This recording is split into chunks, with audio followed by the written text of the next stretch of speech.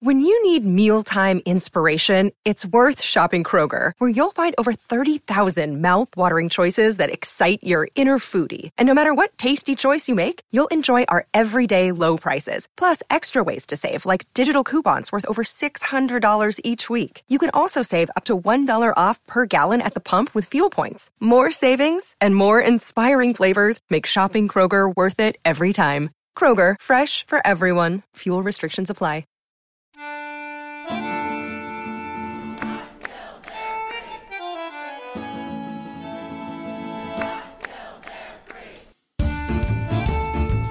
Oh yay, oh yay, oh yay, oh yay, oh yay. Willkommen, bienvenue, welcome. No, this is not cabaret, it's Think About It, a podcast about the power of ideas and how language can change the world, with Uli Baer. The American Civil Liberties Union has been fighting for the rights of individual Americans for nearly 100 years. It makes free speech one of the centerpieces of its work to defend the rights of everyone to speak up and challenge, especially those in power. But when it defends members of the alt-right and organizations that promote hatred and division, how does it keep up its other principles of defending equality, dignity, and everyone's freedom to speak and participate in public discourse? Join me for a conversation with Emerson Sykes, who's a staff attorney at the ACLU in New York City and works on privacy, technology, and freedom of speech. Emerson is a graduate of Princeton University's Woodrow Wilson School, New York University School of Law, and Stanford University. He's been active both in politics and the law and gives me a thoughtful view into the workings of the ACLU and how to promote their work and how to advance the freedoms we all hold dear. I'm very pleased to have Emerson Sykes here today as someone to talk about free speech. Emerson has started as a staff attorney at the ACLU in its Washington office very recently, and I'm really happy to have this conversation. There's a lot of questions about the way in which we handle free speech in this country, and I'm sure the ACLU gets its share of interesting incidents and cases to deal with. You yourself are a graduate of Stanford, an undergraduate, then the Woodrow Wilson School at Princeton and New York University School of Law. So you've been in very large institutions that all have seen their share of interesting, robust conversations about what free speech is, especially in the university. But if I could start out by asking, since you're just starting at the ACLU, it seems like an incredibly exciting position, of what's the portfolio you're going to look at and what are you anticipating is going to be your set of responsibilities there? Well, thanks very much for the introduction and for inviting me to speak with you. Just one note is that I'm actually in the New York office in the national headquarters. Oh, so we're down the street from one another. Okay, good. Exactly. I can maybe see NYU from my office. Okay. But yes, as you mentioned, this is actually my first week at the ACLU. I'm very proud to have joined the Speech Privacy and Technology Project. And my portfolio include a variety of issues, but including campus speech, protests, mostly focusing on free speech offline. Yet there are members of our team who focus on privacy, technology, surveillance, and that sort of set of issues around the First as well as the Fourth Amendment. But my portfolio will focus on the First Amendment and free speech, including speech on campus. You had another couple other roles, quite interesting. I think you worked with a member of parliament in Ghana, and you worked for the Century Foundation, correct? And for another legal organization. If you can say, what's your background so far in dealing with speech issues? Yeah, my career has been a little bit atypical in terms of switching back and forth between domestic and international work. I've worked with local government, national governments, and mostly in sub-Saharan Africa, but also some in the United States. So I worked briefly with the National Democratic Institute in Central and West Africa working on elections, and then worked at the Century Foundation doing foreign policy research, very much focused on the United Nations and U.S. foreign policy. And then, as you mentioned, I got a joint degree from the Woodrow Wilson School and NYU Law, studying sort of the nexus of law and policy in domestic and international politics. And soon after the first position that I held after completing graduate school was as a senior research fellow in the Office of a Member of Parliament in Ghana, which was a hugely eye-opening experience, sort of seeing what it looks like on the inside of a legislative body. And I split my time between a sort of rural constituency in the Brong-Ahafo region and then being in the capital. And then from there, I actually started working at the New York City Council, where I was an assistant general counsel focusing on the Rules, Privileges, and Elections Committee. So in that capacity, I did a bit of work on anti-corruption, transparency. I also supported our chief of litigation working on stop and frisk and a few other issues related to freedom of speech. There were some controversies around crisis pregnancy centers. I don't know if you followed that line of controversy, but it does implicate free speech, among other issues. And then from the City Council, my most recent position was as legal advisor for Africa at the International Center for Not-for-Profit Law. And in that capacity, I was working on what we called civil society law in sub-Saharan Africa. So that was primarily focusing on the rights to freedom of association, assembly, as well as expression. So I was working with nonprofit organizations, government officials, parliamentarians, as well as diplomatic missions to try to reinforce the legal framework protecting what we called civic space, basically the ability of individuals and associations to operate freely, to protest, to speak out, to advocate for different issues. So my path to the ACLU has been, as I said, a little bit unconventional, but I think issues around what it looks like to have threats to some core values in terms of speech, association, and assembly have been things that I've been thinking about in one capacity or another for quite some time. And it's really interesting to listen to you. It's sort of, first of all, I'm thinking your career must have spanned at least 70 years so far by having done all these things. But more that you're trained in an American law school and you have a JD and this joint degree with the Woodrow Wilson School, but you have international experience in spaces and in countries where some of the assumptions about some of what we consider basic rights may be different, where some of the values may be actually different because people have their own cultural sort of values and assumptions. And secondly, where the legal framework is different. So you've worked in areas where one wouldn't take recourse right away to refer to the First or Fourth or, any of the 14th Amendment or something because they just have different legal frameworks, constitutions. Do you think there's, in this country, to come back to the United States, there's this perception in the media that there's a crisis around speech on campus? And I've talked to a lot of people. I talked to Nadine Strawson, actually, who was president of the ACLU for quite a long time. And I've talked to lots of people in the university, students, faculty, staff. And there's a variety of opinions whether this is a crisis. The people I've spoken with have been quite thoughtful and said, this is an important and urgent moment to think about what is the role of the university and whether a kind of very narrow understanding of free speech is always inherently good as long as it protects everything is really the right approach. And the ACLU is, of course, at the center of this. Do you feel you're walking into a space where there is a sense of crisis or more a sense of opportunity, or how do you see that? You probably have to get a feel for what people are going to bring to you. And I have to say, I'm now working with the ACLU and agree with ACLU positions, but with the caveat that this is my fourth day on the job, so I can't claim to be well versed in all of the jurisprudence and everything that the ACLU has done on the issue for the last 100 years. But in my opinion, and I think this is shared by many of my colleagues, though there's a diversity of opinion within the organization, I don't see it as a crisis per se.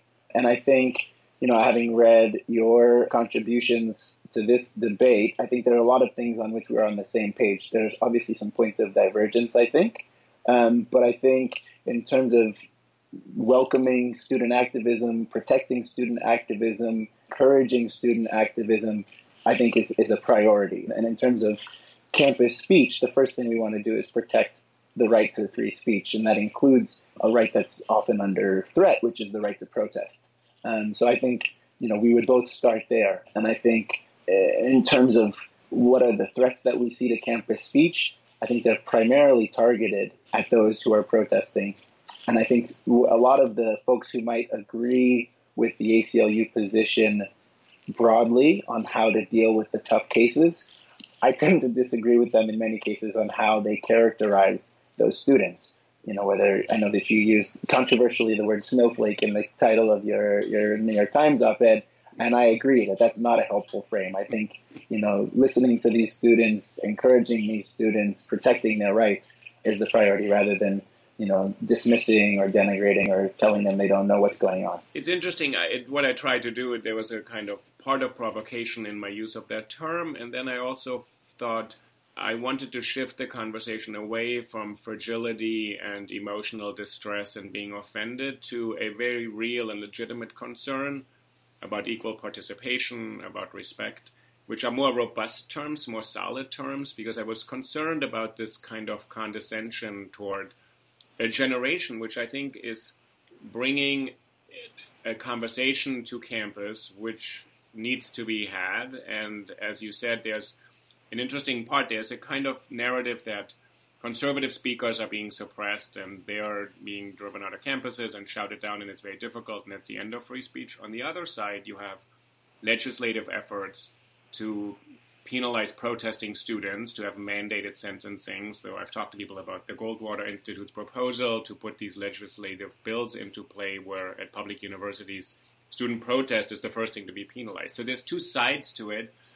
I think what I've tried to get out of is this kind of victim narrative that either somebody has become the martyr for free speech, and it's been unclear to me what are they the martyr for. In some ways, when their message is actually also has nothing to do with free speech, it seems, and I don't even believe in free speech because the first thing they want to do is shut down the student protesters. So this kind of asymmetry. So it's interesting that you're starting out by saying, let's look at what is the intent behind our country's sort of strong free speech protections is to protect the right of people to protest positions of authority. That it's a political tool to actually be able to voice dissent. That's really what's important. And I think that's what shifted, actually, that now in our country we're seeing that maybe the students are not irrational, oversensitive, coddled beings, but actually registering, saying, we have a right to protest things we vehemently, strongly disagree with. Yeah, and I think the sort of disconnect that you pointed to is important. And I think the ACLU, for all of its strengths and faults, is really trying hard to be consistent in terms of protecting the free speech rights of everyone, whatever the political stripe or even the viewpoint of those people, and whether we agree with their message or not.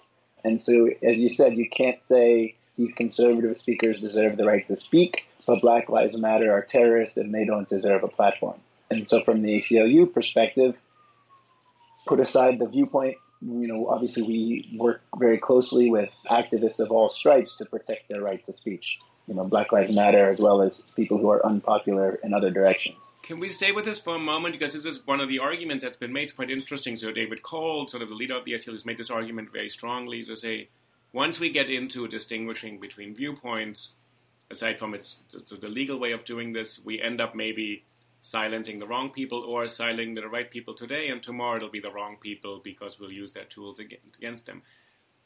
Then there's an argument that people are saying, no, there's power and positionality, and people are located differently.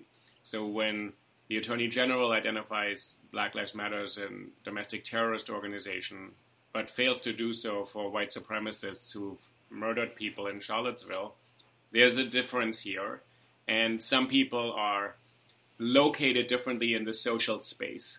So the ACLU, as you're saying, doesn't want to get into that conversation. It's very aware of it. I think people have talked about it quite eloquently and really with an informed way. But said if we get into that conversation, then we pick and choose who has power, who doesn't have power, and we'll protect the powerless, which is that it ends up being a kind of more or less debatable position. Well, I think there's a point about the line drawing and how dangerous that prospect is. And I can share lots of stories, especially from my experience in sub-Saharan Africa, of laws that on their face you might think were intended to do one thing and can be very easily used to do another. And I think it's not simply a theoretical position.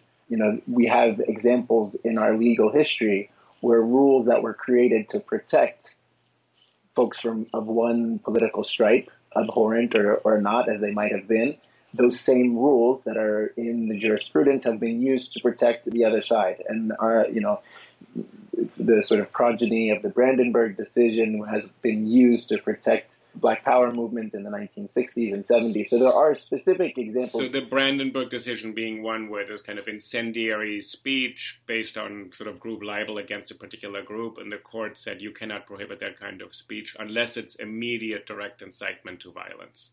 Right. And this same rule was used to protect quite adamant positions taken by the Black Panthers and other radicals on the quote-unquote left. And the same precedents were held to keep the bar for incitement quite high. So it's not purely theoretical. And I also would say that the characterization of folks who are quote-unquote on the absolutist side is not to, be conservative with a small c and trying to keep things any particular way that they always were or some ideal that we think has existed. I agree with you that, these students are trying to address historical issues and they need to be seen in a historical context. They need to be understood as a reaction to the status quo ex ante.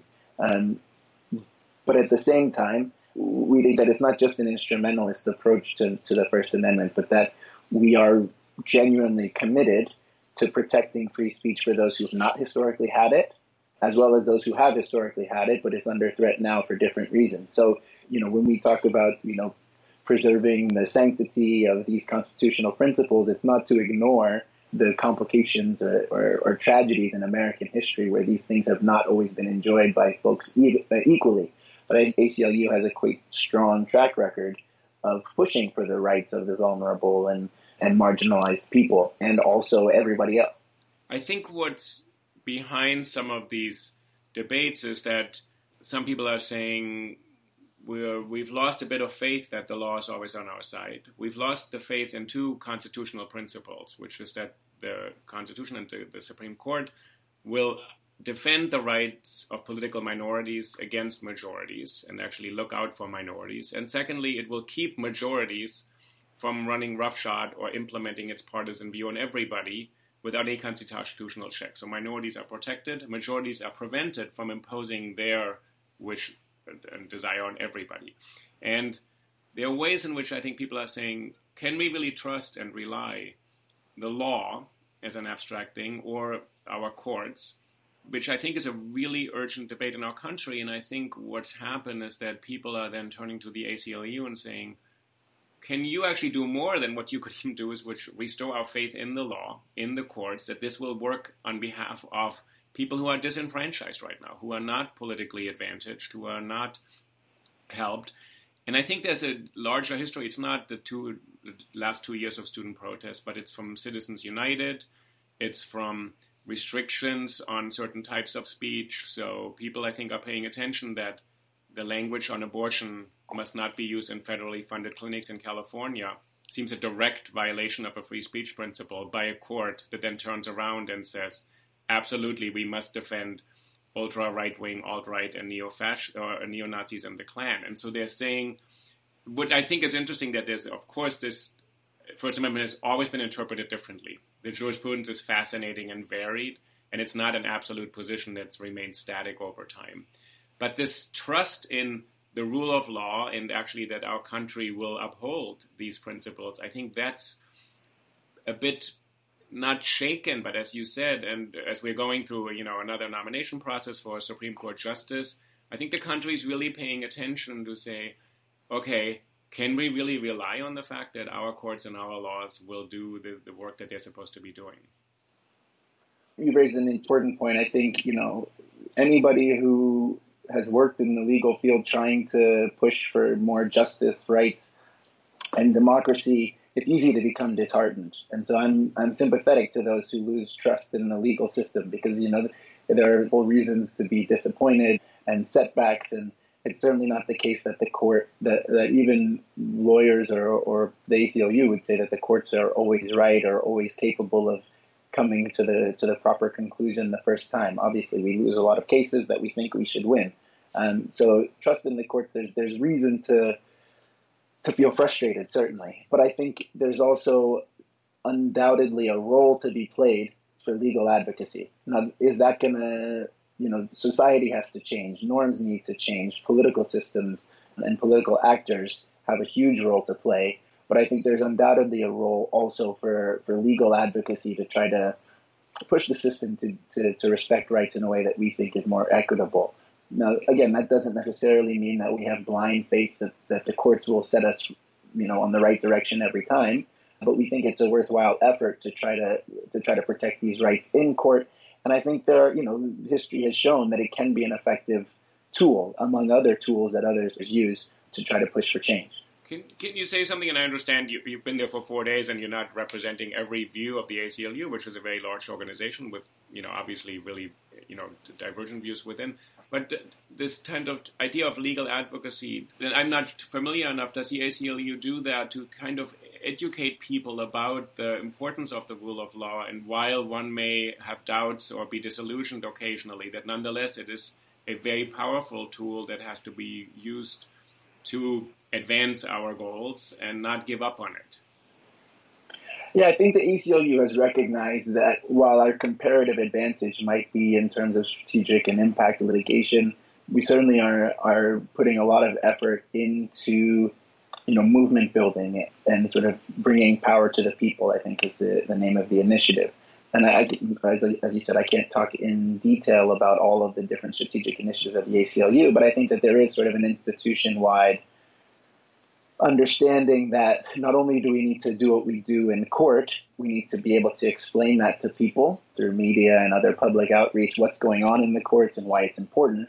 But then also this sort of outreach to activists, to students.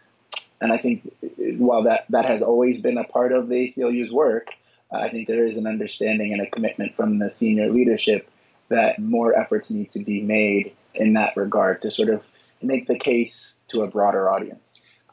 I think this is critically important for this next generation, and part of why I'm doing these podcasts with lots of people, because I've felt and experienced that to remind people there's a First Amendment and it's good for you doesn't really resonate with people who are actually quite well informed and say, really, let me show you the 4 cases where it hasn't been good for me and where speech law is interpreted in a way that actually hurts the interests of minorities, for instance, or just protects the interests of majorities. And as you know, Elena Kagan, in a dissent this summer in 2018, said, the First Amendment can be used as a sword to advance partisan views. And it's a very strong criticism of using First Amendment doctrine to advance a partisan agenda, which she's essentially faulting her conservative judges for. I thought that was a stunning statement from the court. And I think what people then want the ACLU to also say, we want to be reassured that you guys are not just keep on taking the high-profile cases and defending the neo-Nazis. And I think it came to a point in a way where I think this is a moment to take sort of this as a learning moment or teachable moment to say, okay, after Charlottesville, the ACLU was there was a pressure put on to explain yourselves a little better. Why are you doing this? And I think a lot of people felt, who didn't live through Skokie in the 70s, who didn't know any of this, who were born in 2000 or 1999 or something like that, students are saying, you're defending the people who have actually murdered someone here. We don't understand the principle, or even if we understand the principle, you're going to keep on giving headwind to people who are in power and who will advance this power and not work on behalf of everybody in America. Yeah, no, obviously it's a tough question, and it's a difficult issue that the ACLU internally has had to deal with as well. And I think one thing that I would just say is that while there may be a perception that the ACLU sort of prioritizes these high-profile cases to claim this moral high ground of defending the least popular people, I think in public perception maybe, and maybe but even in terms of media coverage, if you actually look at the preponderance of the cases that we take, and even when someone reads that the ACLU is defending a student protester, they nod and keep reading, and it's not so surprising. These cases where we submit a brief in support of the position taken by the NRA against Cuomo, that you get a little bit more resonance and people tend to sit up and take notice. So I don't think it's the case that we are focused on defending the alt-right or that we particularly relish those opportunities, but I don't think we should stop either. I think that we devote a huge amount of resources within our speech team But also we have a whole racial justice project. We have a women's rights project. We have LGBT rights project. We have all these projects that work with activists in all these different communities to protect their rights. And the vast majority of our resources are devoted to those types of activities within the speech team, but then more broadly within the organization. So I think, I would just say that the balance of our efforts should be kept in perspective. But there's no doubt that these tough cases are tough cases. And I think, there are some details about the Charlottesville case in particular that are complicated. But I think what you'll find from our free speech team is that we are on the side of protecting the protesters irrespective of their viewpoint. Now, and as we discussed earlier, there is a very high bar for incitement in the United States. And that's there for a reason. And that has definitely been used by all political stripes to protect their speech. Now, that doesn't mean people shouldn't be upset. I mean, I think, when someone is saying something you don't like, our point is not saying, oh, their speech is protected, therefore you need to sit at home and quietly listen to them. Of course not. If they're, you also have the right to speak out against them. We're not saying that free speech means that you need to just suck it up or, be less sensitive or those types of things. And that's where I disagree with some of the people that are even on the same side of the argument broadly about free speech. I don't think the lesson is, the price we pay for democracy is that we listen to people, insult us. I mean, on some level, maybe that's the case, but I think the more positive way of framing it is the First Amendment protects your right to very vigorously advocate for your position. I think it's what you just said. It's quite important for people to know that a large part of the resources and the energy and thinking of the ACLU is devoted to these other projects. And I think what's unfortunate is that hasn't gotten out enough. Frankly, when I've talked to people who are not aware of this and they say, ACLU, not my team, they just defend the worst types of people in the name of some pseudo-Voltairean principle. I defend the speech I abhor, or to get credibility with conservatives, where people are saying, I don't need more credibility with conservatives in this moment in our country right now. I actually need to be defended.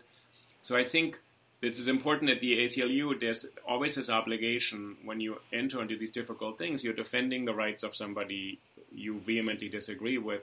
There has to be another statement saying, we actually disagree with it and we're doing actively things to go against that. It's the same for universities. When universities host somebody and say, yeah, we disagree with this viewpoint, but we have to throw up our hands. The First Amendment is here. We can't help it. Students start pressuring the administration and saying, what are your real values? Are you really, really against this? Or are you just saying that? That's just window dressing, but we don't feel you have a commitment to equality, to an inclusive and diverse campus, because you keep on inviting these lunatics who advocate a kind of white ethno-state, and I'm studying at this university. That is not conducive to my learning environments. So this double message that if you defend somebody who you disagree with, you have to say more than just, oh, we disagree with them. And I think that's where partly what you're saying is because the attention is gotten by these people who are deliberately just mobilizing social media to get a lot of attention. So in some ways, you're in a kind of public relations engagement as much as a legal strategy. I think most folks are at least on board with the basic principle of equality before the law, and the fact that free speech at least should apply to everyone. And then the question is, what do we do in the cases that we don't like? And folks who might disagree with the quote unquote absolutist position, then the question becomes, okay, what's the fix? And, in my previous role when I was working with a variety of partners all around Africa, mostly it was around draft law. So there'd be a draft law that would come out, and you'd end up just having to explain to folks, okay, this is all the things that you obviously realize are going to be problematic for you. And then here are all the ways that this issue could come back and bite you in another way. So I think that robust debate around what are appropriate responses, because again, I think just because you say that the abhorrent speech is protected, that doesn't mean that there shouldn't be a response. And I think that's what gets lost in a lot of cases is, so what is the response and how do we make it the most effective response possible that doesn't implicate First Amendment protection? Interesting. When we stay with that. So if we protect speech that really goes against the values of this country, so people who actually want to implement an unequal system and actually want to deprive people of equal protection before the law, so all sorts of things which are not constitutional, but they can advocate for it. What do you think would have happened? And this is a hypothetical, and you don't have to respond on behalf of the ACLU because it's just a hypothetical.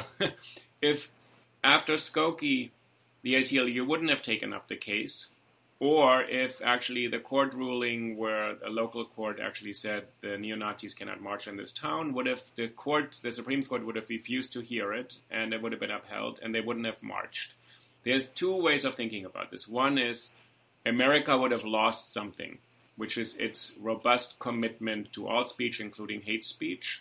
And there's this kind of slightly exaggerated apocalyptic way of that is the slippery slope to totalitarianism. I think if you had not missed one neo-Nazi march in 1977, I don't think the country would be in a different place today.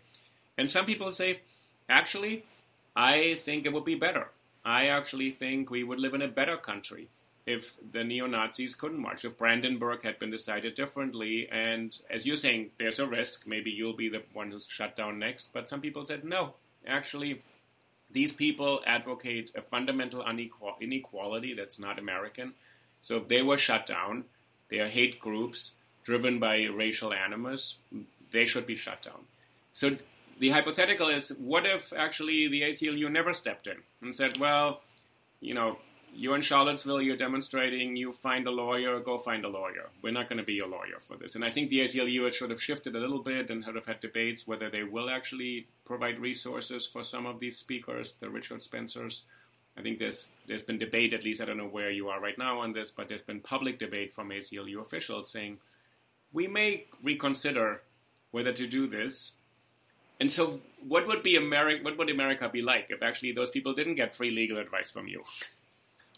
Well, it's an interesting question. I'll try to avoid the hypothetical, but I think there were maybe 2 points in there as well. There was, what would have happened if the rules at some point, whether Skokie or some other point, had been rewritten to say that it is constitutional for a locality to forbid a protest because they advocate, fill in the blank, hate, racial animus, whatever the rule might and eventually say. I think coming up with that language would be difficult, but you can imagine someone who advocates for hate should not be granted a permit. Could it be, so that's, legally speaking, could it be just because we have a very narrow definition of immediate direct incitement, that's a credible threat by a reasonable observer, to say, well, a reasonable observer would say when you bring bats and weapons and march across campus and you identify as the alt-right, historical knowledge will teach us those people will bring violence. They're not here to debate anything. That's been a large part of the argument at UVA.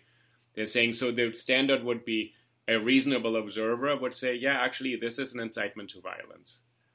So to use a category that's legal, it's on the books, so it means we don't have to rewrite all law, but say, well, some reasonable people would say, yeah, when the Klan comes to town, they're not here to debate an issue.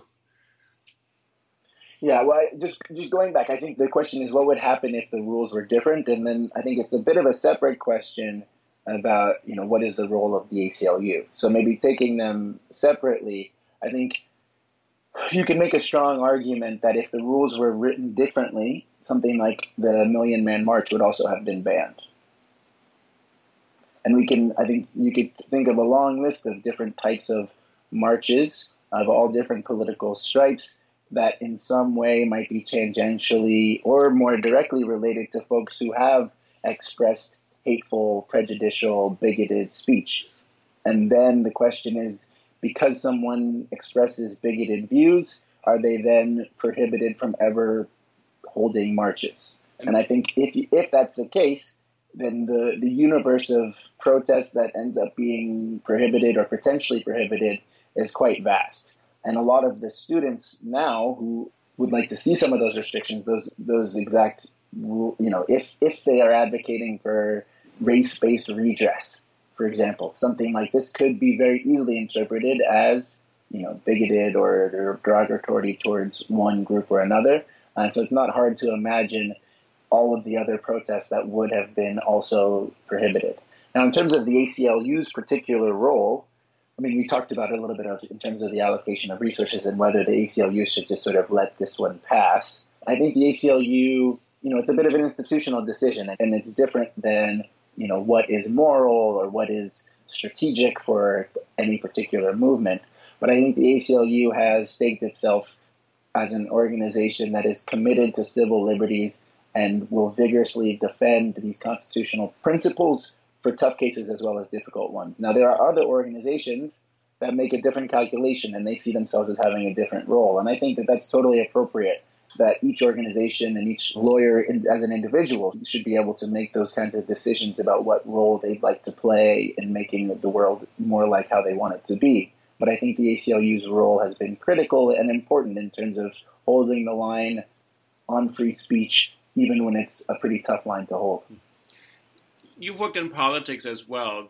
Can you help me think a little bit about the political context that I think informs our conversations about Charlottesville and things like that, where people are saying this is not just a fringe group that will have its day there, do something, and then move on, but actually there's a tacit endorsement or the lack of an equivocal condemnation from our highest office in the land, so from the administration. And secondly, there's a targeted approach by the Attorney General to go after actually minority groups. So it's not, they're saying it's not quite true that actually you're upholding the right of some fringe group that otherwise would be suppressed. And this is allowing other protest movements to flourish and move on because they actually are being policed or by the government directly in different ways. So I think it just changes the conversation that we used to have a country where, as we know in Skokie, Jimmy Carter was asked and kind of cornered in an uncomfortable way when he was president about Skokie. He didn't want to talk about it, and some reporter basically said, say something. And he said, well, we absolutely condemn and abhor these views which are fundamentally un-American and anti-American, but I will leave it to the courts to decide. So he said, as a politician, I condemn this, and it's a legal issue, but we don't have that right now in our country. We have an absence of commentary or sort of some ambiguity, no condemnation, and then saying the courts will decide. So that, I think, changes this conversation that people say, this is not a fringe group that's sort of going to, be a troublemaker in some little town. This is actually a national movement that's actually influencing the highest office of the land. No, I think, you don't have to convince me that we're in a troubling political moment. Certainly, no, I want you to tell me the way out of it, actually. No, and I think, the fact that these rallies that used to be, attract 6 or 10 people are now attracting dozens or hundreds in some cases is quite a dramatic shift. And of course, some of the rhetoric or non-response from the highest level of government is quite distressing. I would say that the First Amendment does not depend on how fringe you are, though. So the right to free speech, we're not defending them because they're fringe. We're defending them because they have the right to free speech. And I think in terms of, the other kinds of messages that are coming out of leadership, whether it's in Washington or in state capitals or even from local governments, condemning, Black Lives Matter, anti-police brutality, protests, all these sorts of things, the ACLU is equally outraged about those types of infringements on free speech, and we're fighting. I can't even count the number of ways in which we're fighting on behalf of those folks as well. So those types of infringements on free speech are absolutely distressing. So the inconsistency in terms of this free speech is something that you've pointed out, and I think is right to point out the hypocrisy of folks who claim to have sort of weaponized free speech, but while at the same time saying Colin Kaepernick should be, whatever they want to do with it. Well, he should not be employed. He should suffer direct consequences in employment, which is protected in this country. He should be vilified. So in some ways, you're right. They're saying, here's someone who exercises free speech, and he shall be punished with the entire nation to watch, and we won't protect him. Encourage that kind of unequal treatment because of speech. Right. And so it is certainly not the case that ACLU is, protecting the alt-right in Charlottesville, but leaving, the others to just deal with the political consequences. We certainly are fighting very vigorously to protect the right to protest of people who are speaking out against police brutality and all of these other types of issues, wherever the Constitution is implicated. And I think that having that type of consistency is not a sign of, it's sometimes portrayed, I think, as naivete or ignoring political dynamics, but I think it's quite the opposite. I think it may be a bit idealistic, but I think it's also principled. I think a complication is, I think I agree with you, but I think there's also a perception. It's not just naivete. It's not some high-minded, abstract philosophical position or principled. I think people are questioning and saying, is this the ACLU actually aligning a bit too much with power to remain credible with power? So I think this is a legitimate question, and I think what you have been saying throughout this conversation, it's quite important for people to be aware of the other work the ACLU does, so this impression doesn't come up to say, look, we defend the alt-right because that plays kind of well with the elite right now.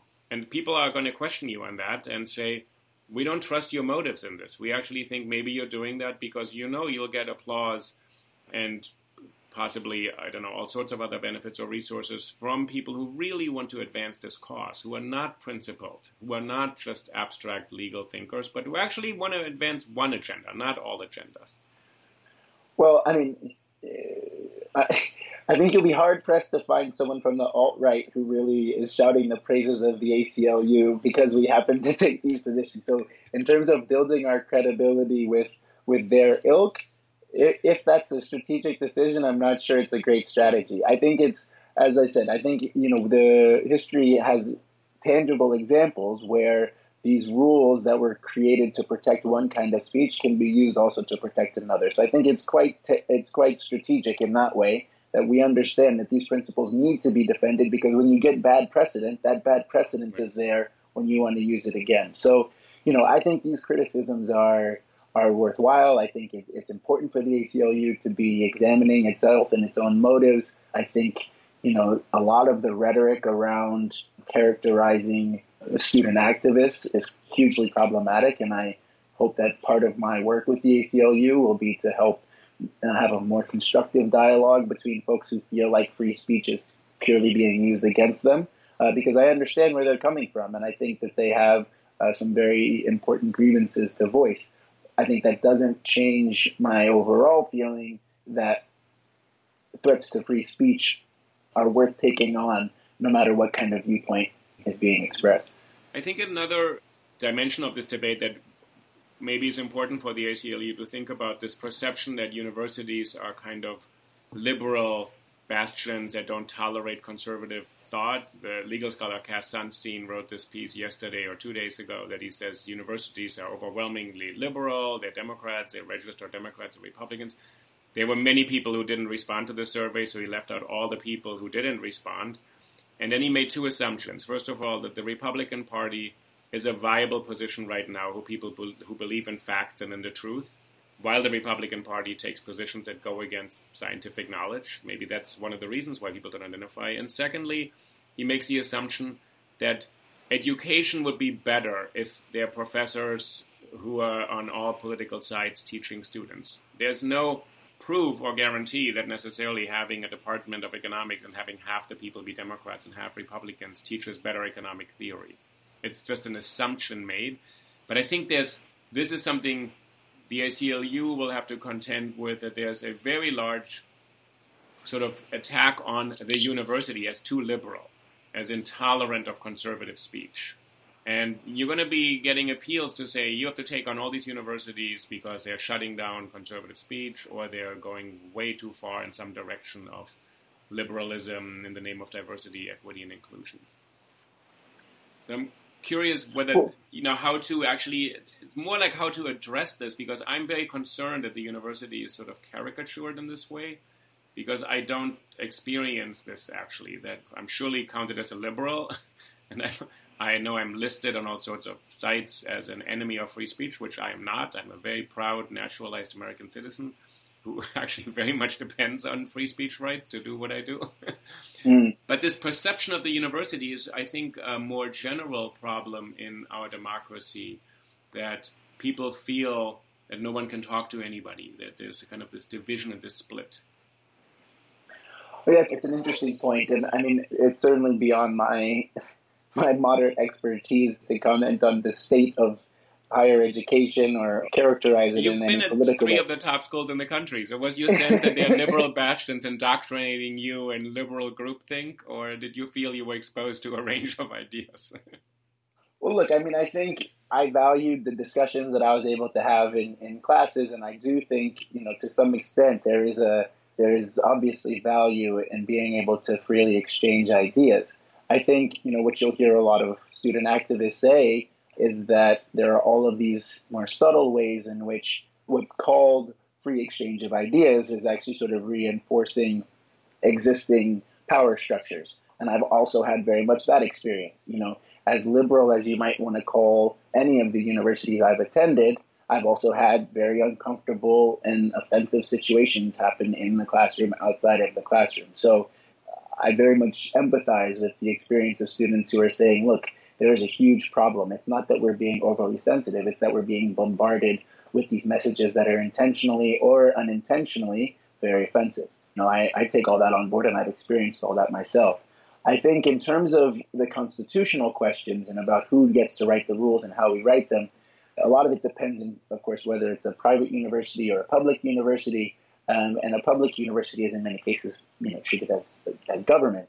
And for the ACLU and any other kind of, activist or reform-minded individual, you always have to be very vigilant whenever the government tries to regulate anything. And I think whether that's over-regulation or under-regulation, washing their hands of important things, or trying to regulate and restrict access to 4 hours or speech, the ACLU is very attuned to making sure that government is held to account, and that's including private universities. And also, it's worth noting that that's no matter who's in government and no matter which political party is in power. I mean, the ACLU had a lot of grievances with the previous administration and every administration before that, and they'll have, you call to account the next administration, whoever that is. And I think, getting away from categorizing the university as A, B, or C, I think when there are public universities instituting regulations, the ACU is going to pay attention and make sure that it's respecting. My portfolio will be looking especially at the First Amendment issues, but my colleagues down the hall and all around the country are looking at all variety of ways in which rights can either be reinforced or curtailed by universities and other government entities. Can I conclude by asking you, are you basically in a kind of civil advocacy corporate law firm? Do you wait for people to bring you cases? You have clients walk in, say, this is my case, you'll interview them, you take on the case. Is that what you do? Or do you actually find things that you find this is a complicated one or one worth looking into? What's your day going to look like, do you think, starting now? It's a great question, and I'll let you know in a few months how it goes. But my impression is that it varies a little bit by project. So I mentioned our racial justice project, women's rights, all those sorts of issues, but I didn't even mention the one that's probably busiest right now, which is the immigrants' rights project. So as much as people might say, the ACLU only cares about defending the alt-right, I think everybody knows that the ACLU is right up the front lines, at the airports, pushing back against the travel, in the courtrooms at the airports. And so the immigrants' rights project, I think, is a very clear example of all of the great work that ACLU has been doing to push back against government overreach in a variety of areas. I think in terms of how we get clients on the speech side, we have fewer individual clients. That our docket tends to be more heavily in terms of amicus briefs and chiming in on the First Amendment or Fourth Amendment implications of one case or another. But I think depending on the issue area being addressed within the organization, there are different ways of getting cases. But we also have state affiliates, the ACLU chapters and all affiliates in all of these different locations. So sometimes an affiliate will say, hey, we've got a case, we'd love to have assistance from national. Sometimes it will be other organizations that reach out to us. Sometimes we'll be just scanning, the news or Twitter or whatever and just try to catch wind of something that's in line with something else that we're thinking of. There are other issues that we think are ripe, and we're actively looking for how to address that issue through a case. I think the short answer is, I guess, all of the above. I think for the speech privacy technology, we don't have so many walk-ins, but people reach out to us in all sorts of ways, either through our affiliates, we hear about it through media, we hear about it through partner organizations, or sometimes I think people do just write to us out of the blue. But it's a complicated question. I'm still wrapping my head around it. Remind me about what's the Fourth Amendment? I'm always learning in these conversations. If I really think hard, I'll remember. our Fourth Amendment really focuses on the privacy and technology privacy side and of technology. So it's search and seizure. So that's quite interesting, and also that technology is going to be a huge area for you, as we've seen in the last couple of months, that actually the big tech companies and speech issues have been in front of Congress and are concerned. Lots of people in very different countries. Privacy assumptions are very different. Privacy laws in Europe have now made everybody look at agreement forms that we accept cookies from all of our websites, which I think surprised a lot of people how much data is being taken out of your own daily traffic on the internet. So that's probably going to be a big part as well that's going to come up, I think, more and more. Certainly. And I have colleagues who are experts in all of this. One of them just won a very important decision in the Supreme Court in the Carpenter case, where you now need a warrant to get the geolocation data from cell phones, which is, I think, a major victory. But there are a whole variety of different kinds of technological, privacy, surveillance issues that are being addressed by the ACLU and others. But I think, the nexus between the Fourth Amendment and also First Amendment issues speech offline as well as speech online is certainly going to take up a lot of my time going forward. Interesting. So, Emerson, I really want to thank you for taking this time. So I think it's critically important for people to understand the wide scope of what the ACLU does. And I think you'll be busy in your office, but I think a friendly suggestion, I think people from the ACLU should visit campuses. I think you should have discussions with students and faculty to actually alert people to what's at stake. So to shape this narrative alongside the press and the media and pundits who have all sorts of, in my view, fantasies about college. I'm sure they're looking back at the days when they were in college. So I really encourage you, and I'd be happy to host you at some point. Well, I agree fully, and I accept the invitation. I'm happy to come to NYU anytime. Oh, great. That's really great. So thank you again, Emerson Sykes. So congratulations, first of all, starting at the ACLU, day 4. I hope to have you back on the program at some point in the future, and we can talk more extensively about what your work will have been at that point. Thank you very much. Okay, thanks so much. Okay. Bye. All right. Bye.